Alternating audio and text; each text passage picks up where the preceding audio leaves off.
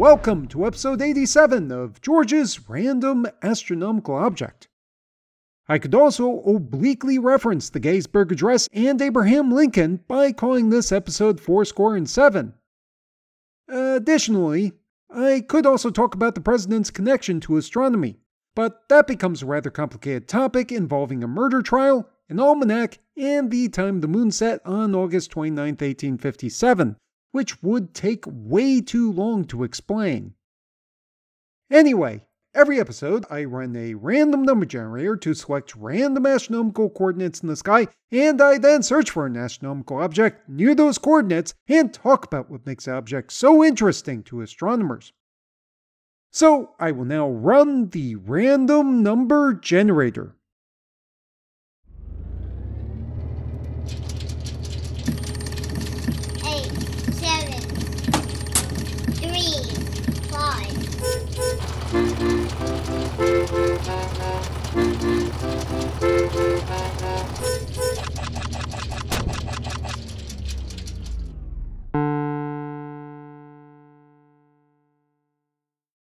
'For this episode, the random number generator has returned the coordinates of 19 hours, 18 minutes, 28.1 seconds right ascension, and plus 6 degrees, 32 minutes, 19 seconds declination. These coordinates point to the object NGC 6781. This object is a rather nice, round-looking planetary nebula located at a distance of 1,500 light-years or 460 parsecs in the constellation Aquila. Like other planetary nebulae, NGC 6781 was created by a relatively small star when the star reached the end of its life. In the case of NGC 6781, that star was about 2.25 to 3 times the mass of the Sun. After that star's core filled up with helium, it first expanded into a red giant, and then the fusion of helium into carbon and oxygen was triggered in the core, and then a bunch of other things happened until the core was filled up with carbon and oxygen, and the star blew away its outer layers to form the planetary nebula that we see today. What makes NGC 6781 a little more interesting than the typical planetary nebula is its structure. As I have already said, it looks like a relatively round planetary nebula. However, take a closer look at an image of NGC 6781 and you will see that it isn't quite perfectly round. First of all, one of the edges of the nebula looks a little fuzzier or diffuse than the other. Second, the nebula almost looks like it contains 2 ring shapes instead of 1, and the rings are slightly offset from each other. While NGC 6781 is not actually a perfectly spherical planetary nebula, it actually just looks that way as seen from Earth. Planetary nebulae come in many shapes, but quite a few are bipolar. In bipolar nebulae, the gas flows outwards from the central star towards its poles, producing 3-dimensional cylindrical or hourglass shapes.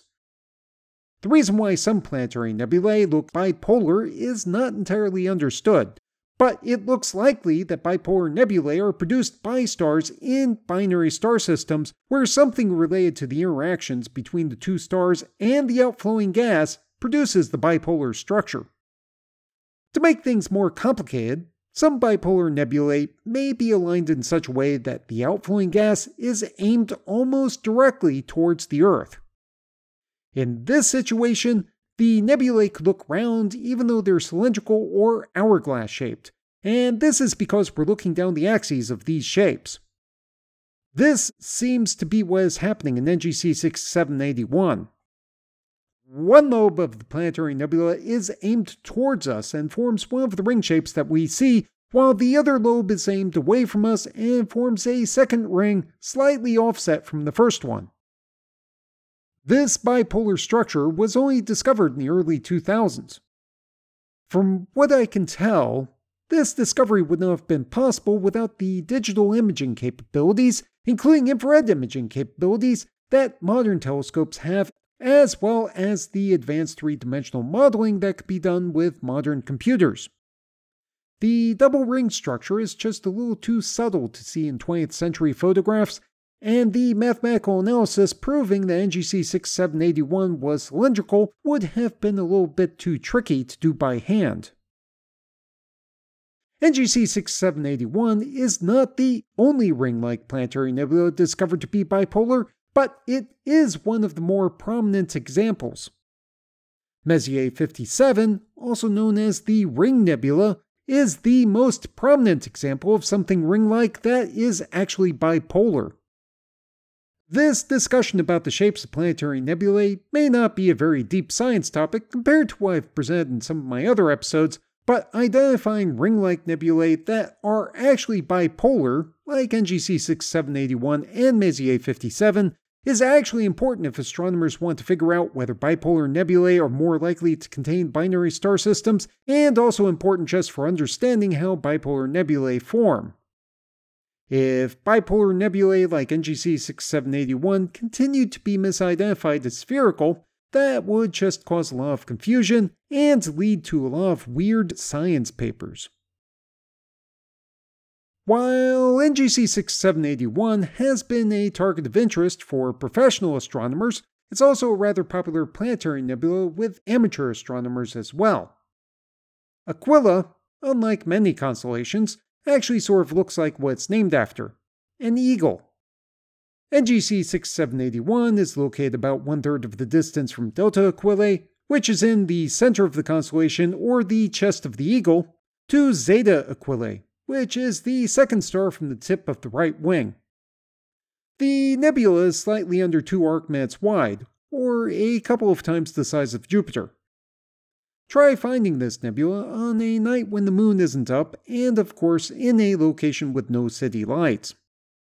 It should be visible when using a medium magnification eyepiece in a medium-sized telescope, like a 10 to 15 centimeter or 4 to 6 inch telescope.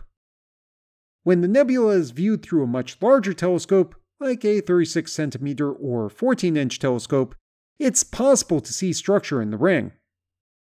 If you've spotted this nebula before, or if you can find it after listening to this podcast, let me know. The location on the Earth's surface corresponding to the position of NGC 6781 is a relatively nondescript area of scrubland in Colombia near the border with Venezuela. When I say nondescript, this area really is nondescript. It isn't near any cities or towns or any industrial areas, and no notable roads run through the area. It also isn't near any national parks or any interesting jungles or near any mountain ranges or notable rivers. The area does not appear to be used for farming anything, although from what I found on the web, it might be used as pasture land. Well, just because NGC 6781 is interesting doesn't mean that the location on the Earth's surface has to be interesting as well. The website for this podcast is www.randomastronomicalobject.com.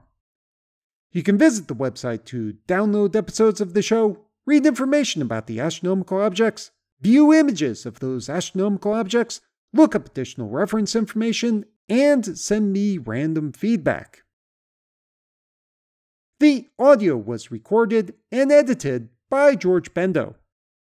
The music is Immersion by Sasha Endy at www.sasha-endy.de, and the sound effects are from the Freesounds Project at www.freesounds.org.